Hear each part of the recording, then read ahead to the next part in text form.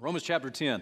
We're going to read verses 1 to 5, and as you're getting into your notes this morning, let me give you a first couple of blanks before we read the passage. Remember, Romans chapter 9, Romans chapter 10, Romans chapter 11, right in the middle of the book that deals with Gentile salvation, the book that is the most important book on the doctrine of salvation. God takes 3 chapters and deals with the nation of Israel in the midst of all that he's talking about. And so Romans chapter 9 for us, let me remind you, it just contextually deals with Israel's past as it relates to their history and their walk with God.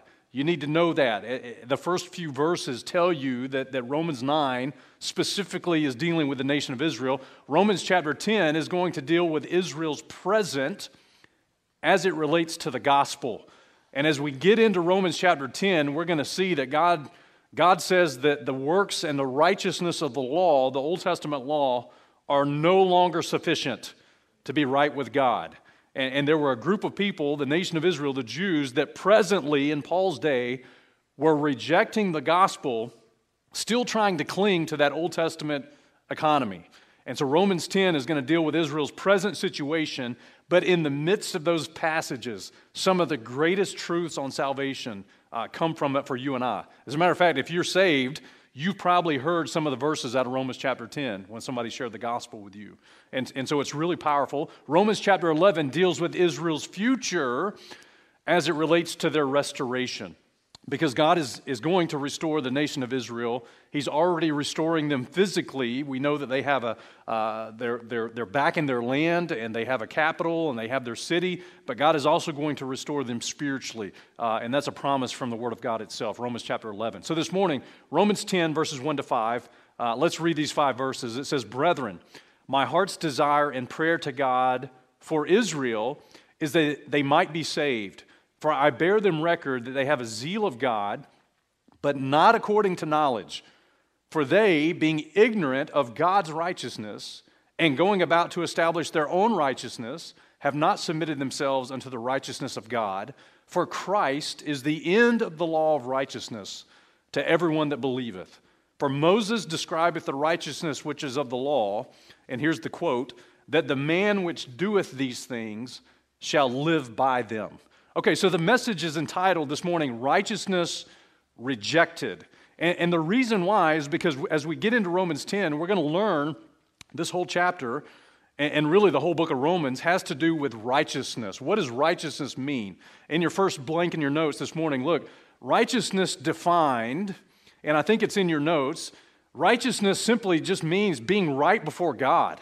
I mean, it's being made right in the eyes of God. It's purity of heart. It's rectitude of life. It's conformity of heart and life to God's divine law. It's being right. It's being just, being equal between each other and being right in the eyes of God. And as you study the Bible and you compare Scripture with Scripture, the word righteousness is found 33 times, 33 verses in the book of Romans. More than any other book in your New Testament. And so, again, if you're a student of the Bible and you say, I wonder what righteousness is, and you do a word search on it, the most prominent presence of that word is in the book of Romans, which has to do with the doctrine of salvation. This is how we're made right in the eyes of God. And Paul is going to clearly distinguish between the Old Testament economy and the Old Testament law, the Mosaic law for righteousness, and then the righteousness of God, which is found in Jesus Christ. He's going to make a very clear distinction between the two. And so we've seen righteousness defined, and then secondly, we're going to learn from this text that religion is not righteousness. We're going to learn today that religion is not righteousness, and we're going to gather that from the first 3 verses of the text. Remember, Paul is praying for Israel that they might be saved. He says in verse 2, I bear them record that they have a zeal of God, but not according to knowledge. And he even says that they're ignorant of God's righteousness. They're going about to establish their own righteousness. Now listen, what Paul is saying about the nation of Israel could actually be applied to a lot of different people in this world. There are religious people in this world that are not necessarily Jewish. Does that make sense?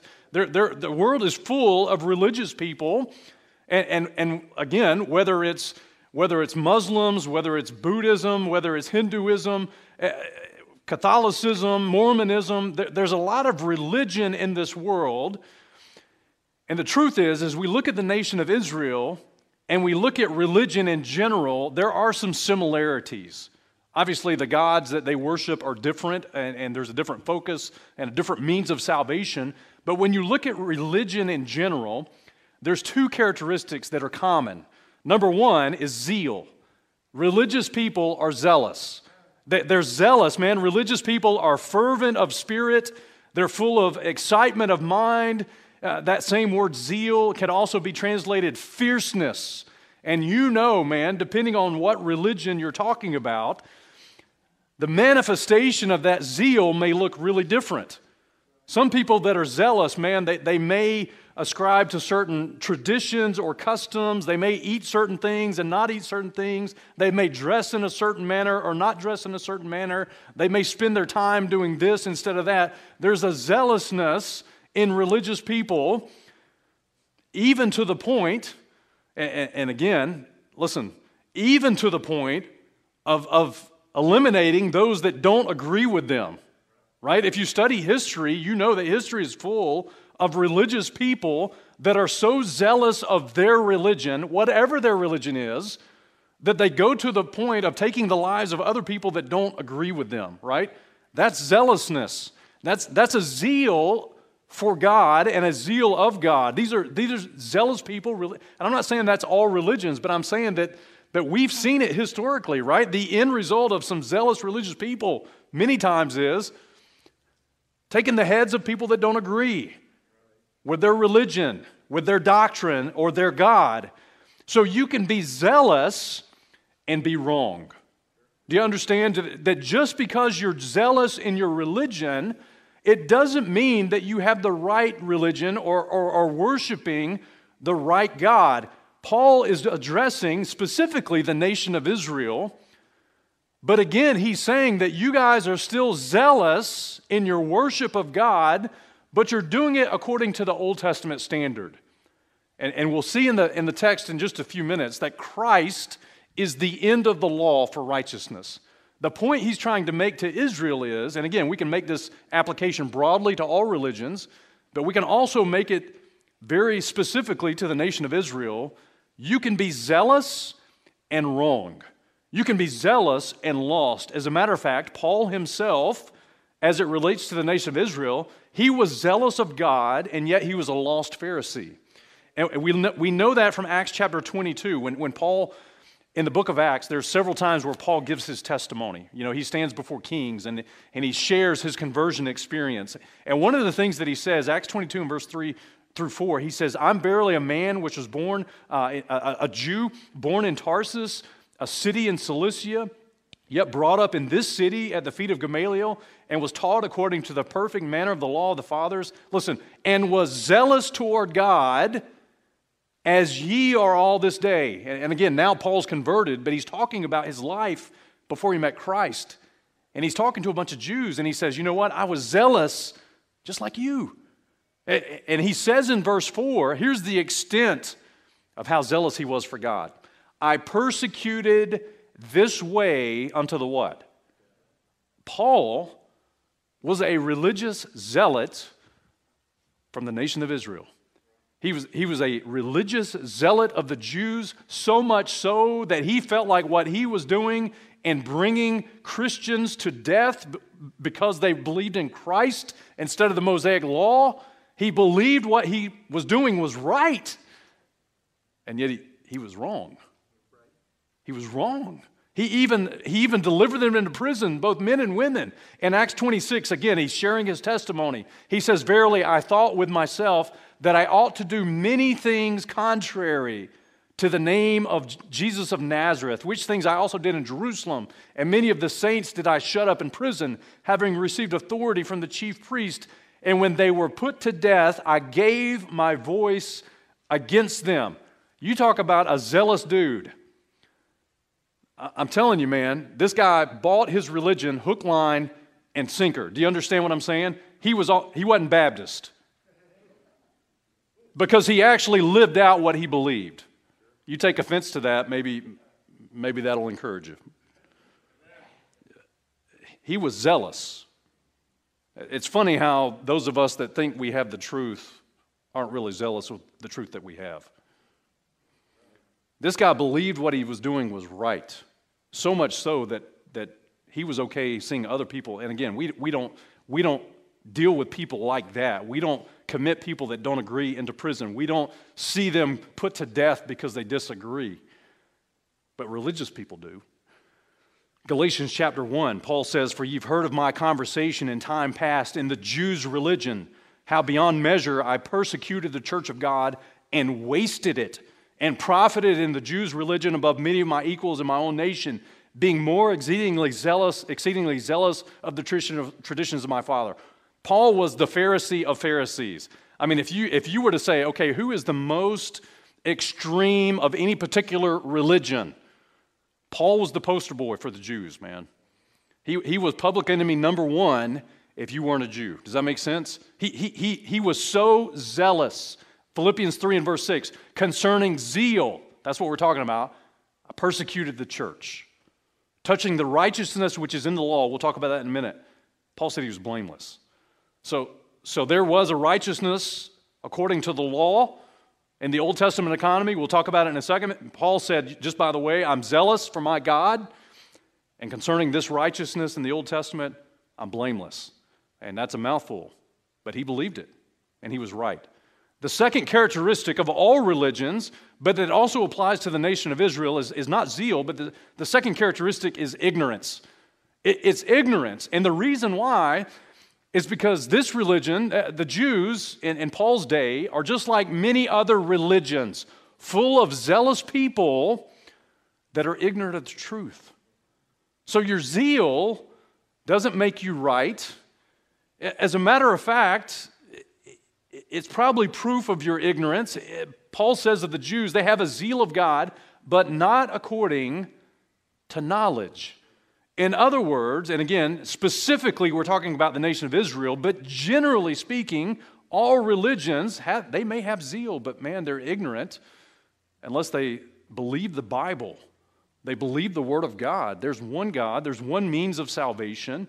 Just because someone who's Buddhist or Hindu have a zeal for their God doesn't make them acceptable in God's eyes. It's zealousness, but it's ignorance.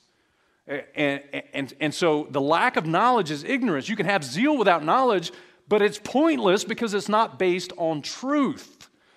And so Paul is pointing to specifically the nation of Israel, that they are ignorant of their own unrighteousness and their need for salvation. And again, Paul includes himself in this example because in 1 Timothy chapter 1, when we've already seen that Paul was zealous, man, for the Lord. He was a Jew that was, he was the extremist. He was also ignorant. And he even calls himself ignorant. 1 Timothy chapter 1, verses 12 and 13. Paul writes and he says, I thank Christ Jesus our Lord, who hath enabled me, for he counted me faithful, putting me into the ministry, who was before a blasphemer and a persecutor and injurious, but I obtained mercy because I did it how? Ignorantly and in unbelief. You can be really religious and have a real zeal for your God, whatever your God is, and be ignorant.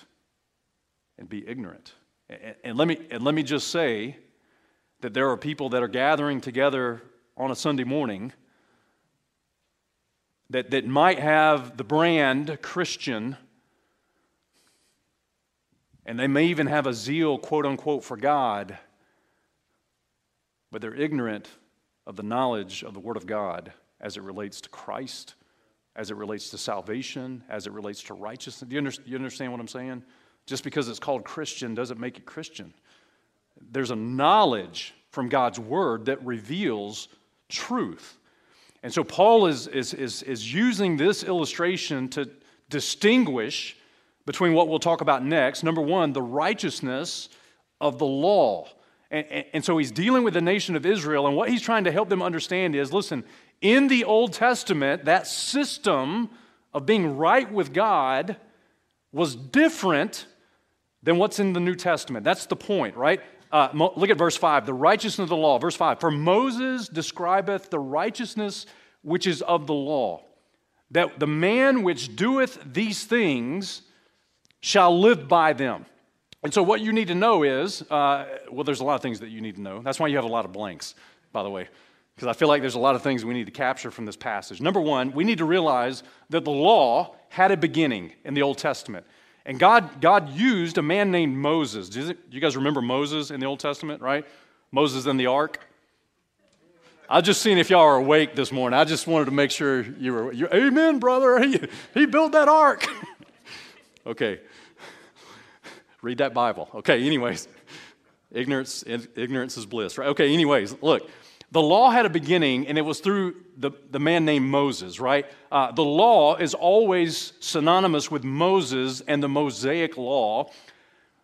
When Paul quotes Romans 10 and verse 5, and he quotes how Moses described the righteousness of the law, he actually is quoting Leviticus 18 and verse 5. And so it's on the screen. The Bible says, here's the direct quote that Paul is using. Ye shall therefore keep my statutes and my judgments, which if a man do, he shall live in them. I am the Lord. Okay, and so Paul is just making it very clear. The Old Testament economy meant that you had to do some things to be right with God. That's the Mosaic law. Don't do these list of things, the Ten Commandments. If you break any of these, here's the book of Leviticus. If you lie, cheat, steal, then you have to bring an offering. It's the whole book of Leviticus. You have to bring a lamb. You have to bring a bullock. You can bring a grain offering. All of those things. Even if you sinned and didn't know you sinned, and then you found out later that you sinned, there was an offering for that, for a sin of ignorance. I mean, it's so spelled out. They had to do that. That same quote of Leviticus 18 is found in Nehemiah chapter 9 and verse 29, and it's found again in Galatians chapter 3 and verse 12. The Bible says the law is not of faith in Galatians 3:12, but the man that doeth them shall live in them. And many of us, listen, because we're New Testament Christians, right? We hear teaching about the law, the Old Testament Mosaic law, and I don't know about you, but in my mind, at least as a young Christian, when I heard about the law, I automatically thought negative. Did anybody else do that? Do you think, okay, I'm the weirdo, me and Colin, which I knew that. Me and Colin are kind of the weirdos. You think about the Old Testament law, and you always think about negative, negative, negative, and then New Testament grace, positive, positive, positive, right? Okay, well, I want you to understand that the Old Testament law actually carries some of the same attributes that God himself carries. In other words, when we look at the Old Testament law, we have to understand that the law revealed God's character and God's nature in a way that man could see and read and understand. It revealed his holiness.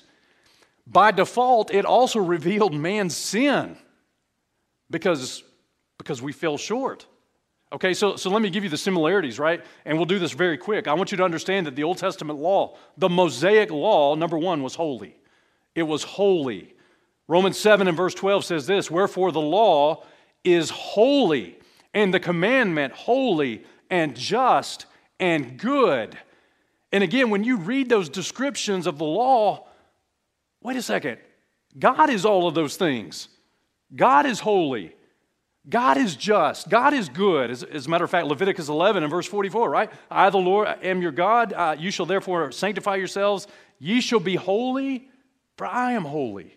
So the law revealed the character and nature of God Almighty. Number two, the law is spiritual. Romans 7 and verse 14. Paul writes and he says, for we know that the law is spiritual, but I am carnal, sold under sin. And we know from John chapter 4 and verse 24 that God himself is a spirit. God is a spirit, and they that worship him must worship him in spirit and in truth. So the law is holy, God is holy. The law is spiritual. God is spirit. Number three, the law is good. Not bad, it's good. 1 Timothy chapter 1 and verse 8, but we know that the law is good if a man use it lawfully. And then Jesus said in Mark 10 and verse 18, Why callest thou me good? There's none good but one, that is who? God. So it is interesting, and listen, we need to learn that, because before we turn our nose up at the Old Testament law, we need to realize that that is the very revealed character and nature of God. Don't do these things. Do these things. If you do the things that you're not supposed to do, it requires you to do something. Bring an offering. Bring a sacrifice. Bring shed blood. The Day of Atonement in the Old Testament. All of those things were what were required. And so here's the next key in your notes. What was required under the law was works. It was works in the Old Testament. So listen, there are some people that would say, well, those guys in the Old Testament, they just operated under faith, and they were looking forward to the cross. And we operate in faith looking backward to the cross. And that sells books in our Christian culture, but there's really not a lot of Bible that backs that up. Because Leviticus 18 says, if a man do these things, he shall live in these things. What was required was to do the things that God said to do. It required keeping God's statutes and God's judgments, and I don't even like using the word, but Old Testament salvation is different than New Testament salvation. It's different. It's absolutely different.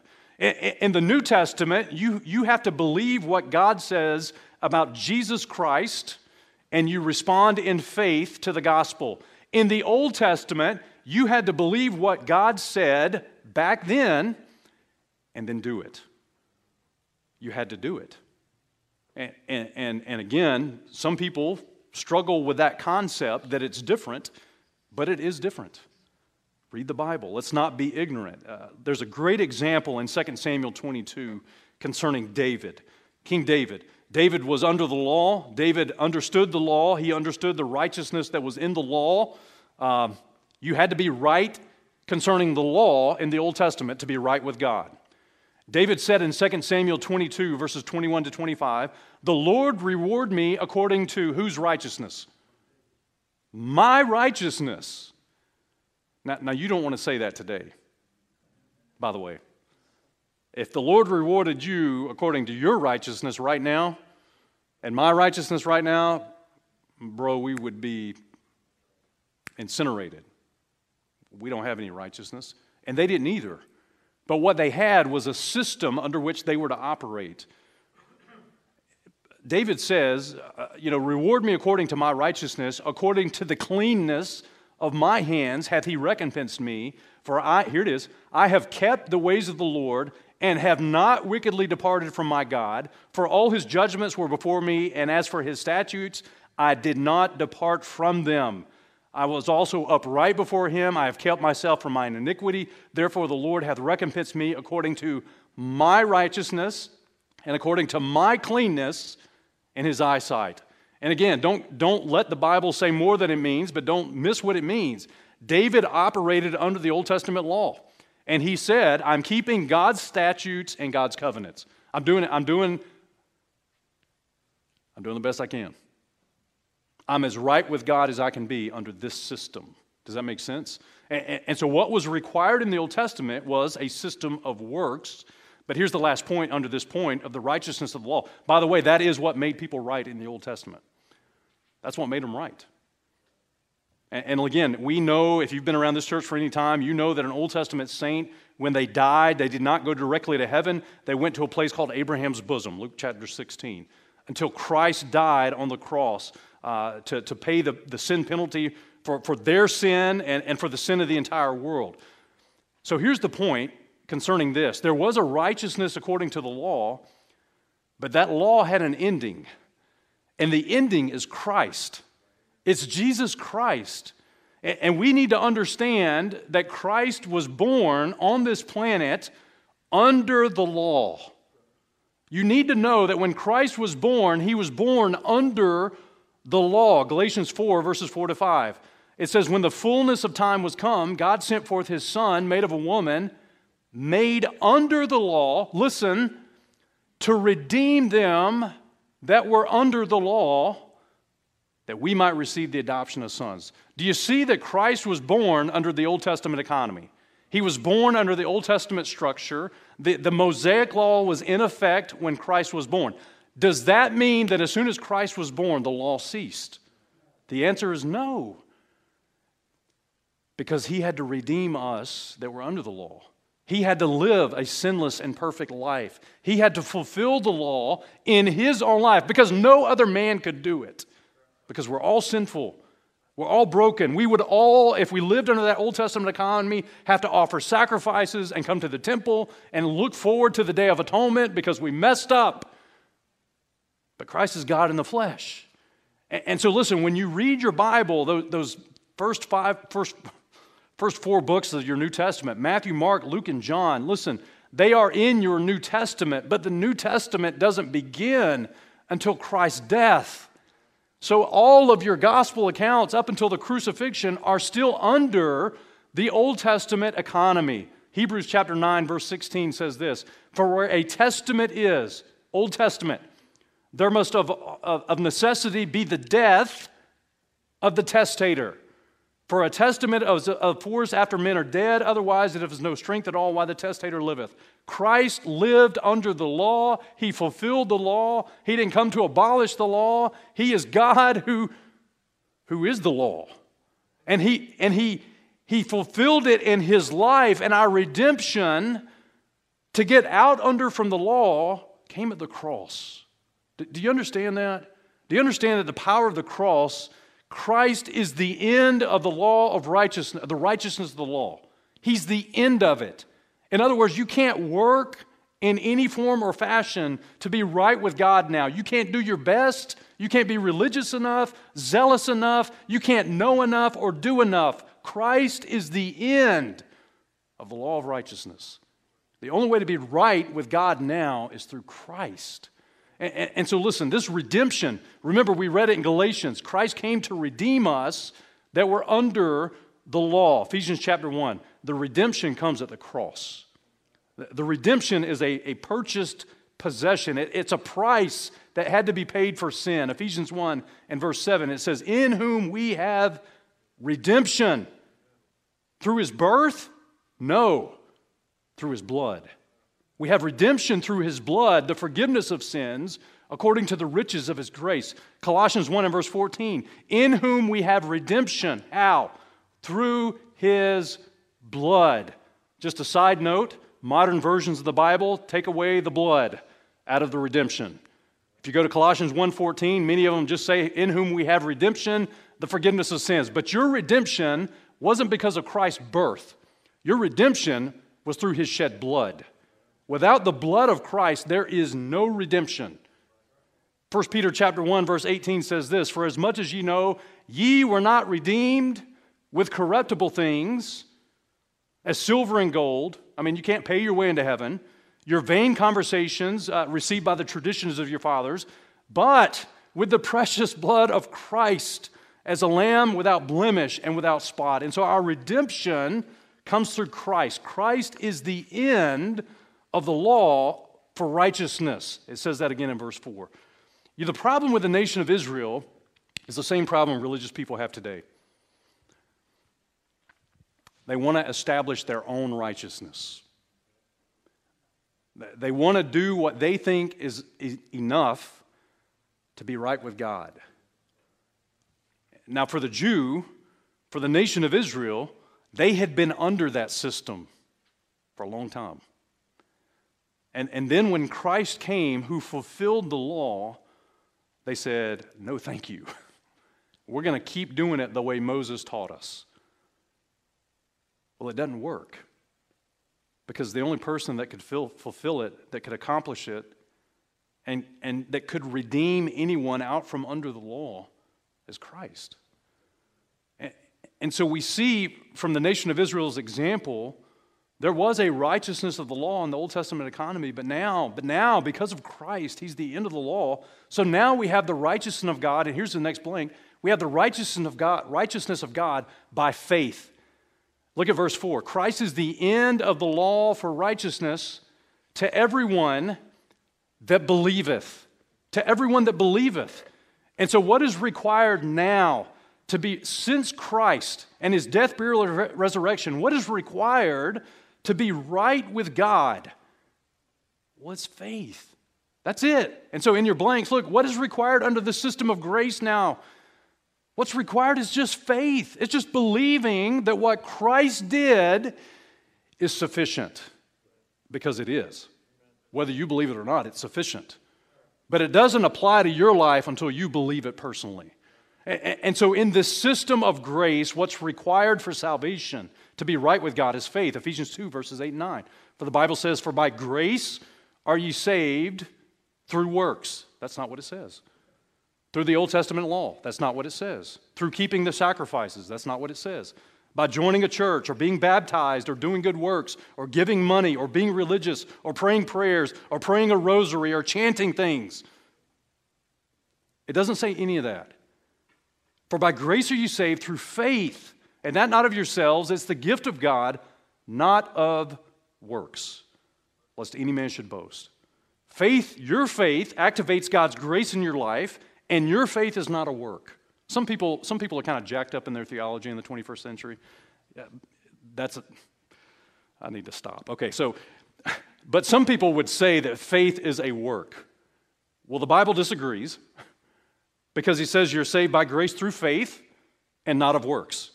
The verse proves that faith is not works. Do you understand that? And so if you run across somebody that doesn't know their Bible, apologize and pray for them, because they don't have a clue. Faith is not works. And the faith is in the finished work of Jesus Christ. 1 Corinthians chapter 1 and verse 30 says that Christ himself is righteousness. The whole point of what we're talking about this morning is how to be right before God.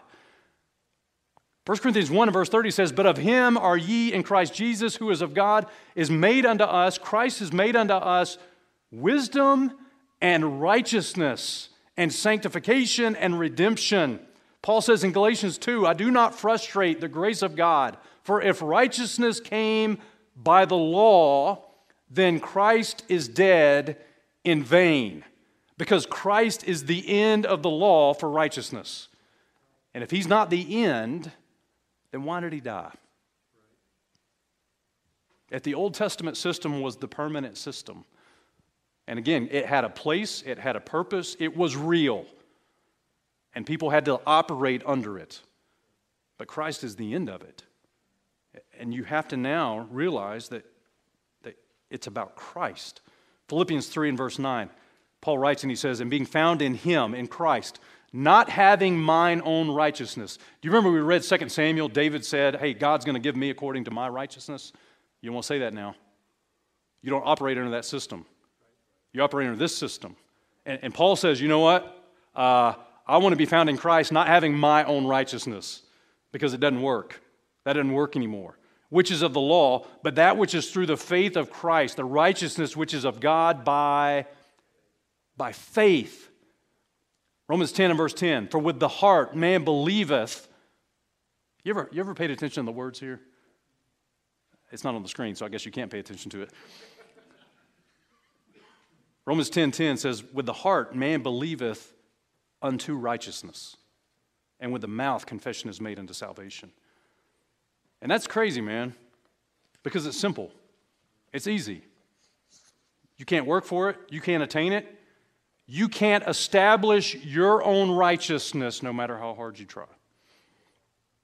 You know, the danger is in any church, and this church included, the danger is in a place like this that we still have people that are religious.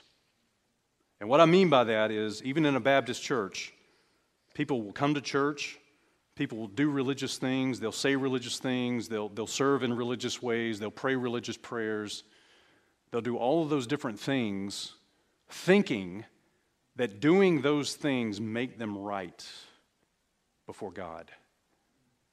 And I'm going to tell you, listen, it is not uncommon for Baptist churches or any other church to still have religious people in the room. And at the end of the day, you have to come to the place where you realize the only righteousness that's available is in the person of Jesus Christ. It's believing what he has done through his perfect shed blood on the cross of Calvary. And that is the moment of truth for every one of us. And what we see sadly in the nation of Israel's life as Paul is dealing with this in Romans chapter 10 is, and here's the last blank and we'll finish up. What we see is a rejection of God's righteousness. We see a rejection of God's righteousness. Okay, and I want you to go back to verse 3, and I think it's on the screen. Look what it says. Paul says, but they, and he's talking about Israel, being ignorant of God's righteousness and going about to establish their own righteousness, have not submitted themselves unto the righteousness of God. Okay, and so what we need to understand is they're still acting in zeal and ignorance. They're trying to establish their own righteousness, and look at the last part of that verse. They've not submitted themselves to the righteousness of God. For the record, God says that they were to submit themselves. In other words, He's not going to force them to submit. In other words, God will not, by the way, anybody watch MMA? It's okay if you confess your sin, it's fine. Okay, back in the day, man, when we lived in Decatur, I'm joking about it being a sin. I used to love UFC, man.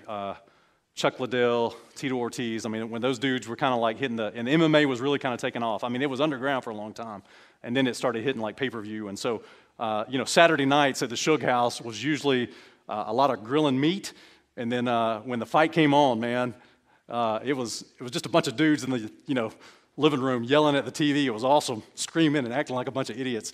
And so MMA is really a cool sport because there's a technique in MMA, mixed martial arts, called submission holds or submission moves, and it's where you get a guy, an opponent, in a position to where basically he has no move to get out of that, and he either has to tap out, he has to submit, he has to willingly admit defeat, or the dude that's got him in the hold just kind of keeps going. And he could break his arm, he could choke him out, he could knock him unconscious, he could break a leg, break an ankle. The point is, even in our real world example, submission is something that you have to do yourself. It's a choice that you have to make. God will never force you to submit, but He gives you all the reasons you should. He gives you all the reasons you should. Some people are whacked out in our culture of Christianity. They would say that you don't have a choice, you don't have a will to respond to the grace of God. That's not biblical. Paul himself says that the nation of Israel, their problem is they're not submitting themselves to God's system of salvation in Jesus Christ. They're not submitting themselves. And just like the Jews, you have a choice. You have a choice to receive what God has done for you in the person of Jesus Christ. You have a choice to submit yourself under the righteousness of God, which is by faith. Just like in MMA, man, listen, you don't have to tap. You don't have to tap. Those dudes that are in that octagon, they don't have to tap. They might walk out with a broken arm. They might walk out with a broken leg. They might not walk out at all. It's something that they have to do. And the gospel is something that we have to do. We have to respond to what God has said. Romans chapter 10 and verse 16, we'll get to Romans 10, 16 in about 3 months. But anyways, look at verse 16. But they have not all obeyed the gospel. For Isaiah saith, Lord, who hath believed our report, right? The gospel has to be obeyed. It has to be responded to in faith. 2 Thessalonians 1, verses 7 and 8. It says this, unto you who are troubled, rest with us when the Lord Jesus shall be revealed from heaven with His mighty angels in flaming fire, taking vengeance on them that know not God and that obey not the gospel of our Lord Jesus Christ. I mean, it tells you right there why you should submit. Because sin has to be dealt with. And you'll either let Christ deal with your sin or you can deal with it yourself, and I don't recommend that. Here's the last point in your notes, but I'm not done. Look, when you reject the gospel, just like the nation of Israel, rejection of the gospel literally means that you want to establish your own righteousness. That's what it means. People that reject, when they hear the gospel of the grace of God, when they hear that, listen, that Old Testament system doesn't work, there's no rules and standards and sacrifices that you can do. When they hear that and yet say, no, I'm going to do it my way, what you are literally saying to God Almighty is that Christ is not good enough for me. And so I'm going to work my way to God. You know, man doesn't go to hell today because he's a murderer or a fornicator or an adulterer or he curses. Man goes to hell today because he rejects what God has done in the person of Jesus Christ. Do you understand that? There's salvation and forgiveness for every single person that'll obey the gospel, that'll respond to the gospel of Jesus Christ. The perfect Son of God was made under the law. He kept the law to the letter. He lived a sinless and perfect life. He gave his life a ransom and an offering for your sin and for my sin and the sin of the whole world. And somehow, some way, some people think that they can do better than that. God says that's ignorant.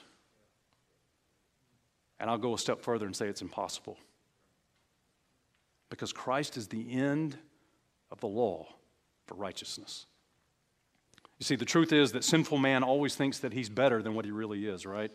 I remember when I was lost and, unsaved and not responded to the gospel, and if you were to ask me what kind of guy I was, pretty good. And I would list all the things I did right. You understand? Made good grades, was respectful and, whatever. Drove the speed limit most of the time, whatever. And I would acknowledge that I did some things that were sinful for sure, but my good outweighed my bad. You ever heard that statement? My good outweighed my bad. Can I just tell you, if you got any bad, that outweighs it all. The sin outweighs it all. And sinful man that wants to establish his own righteousness rejects what Christ has done because he'd rather do it his way instead of God's way. I think it's very interesting, and I'll close, I'm done. But listen, I think it's very interesting that God uses these words, submitting themselves to the righteousness of God. You know what that tells me? The real issue of the gospel, the real issue of righteousness, the real issue of Jesus Christ, you know what the real issue is? It's authority. The real issue is authority. Because you have to choose to submit to authority. The real issue is authority. Who's going to be the authority? And God says, listen, I have forgiveness available, redemption available. I have a Holy Spirit that I'll seal you with. I have the Word of God that can guide you and lead you. I have a body of Christ that will give you identity and fellowship. God offers all these things. But ultimately, He says, you have to submit yourself to my way. The issue is always, always, always, it's always authority. It's always authority. So how do you know what you're really trusting in for righteousness? How do you know that you really are trusting in the finished work of Christ? Well, what you believe in is what you're fully relying on for your salvation. In other words, I would say it like this. I would ask you, what are you counting on for righteousness before a holy God? And if your answer is anything but the finished work of Christ,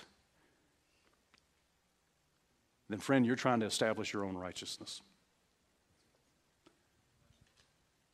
Well, I believe that story of Christ, but here's what I'm doing to hopefully be right with God. You're trying to establish your own righteousness.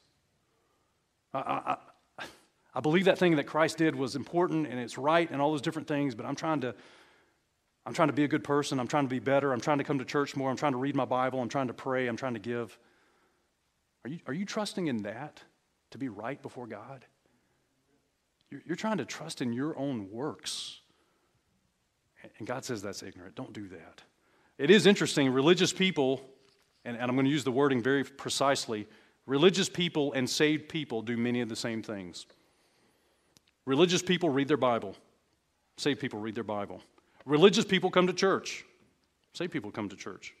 Religious people give tithes and offerings. Saved people give tithes and offerings. Religious people serve. Saved people serve. Religious people identify with God personally. Saved people identify with God personally.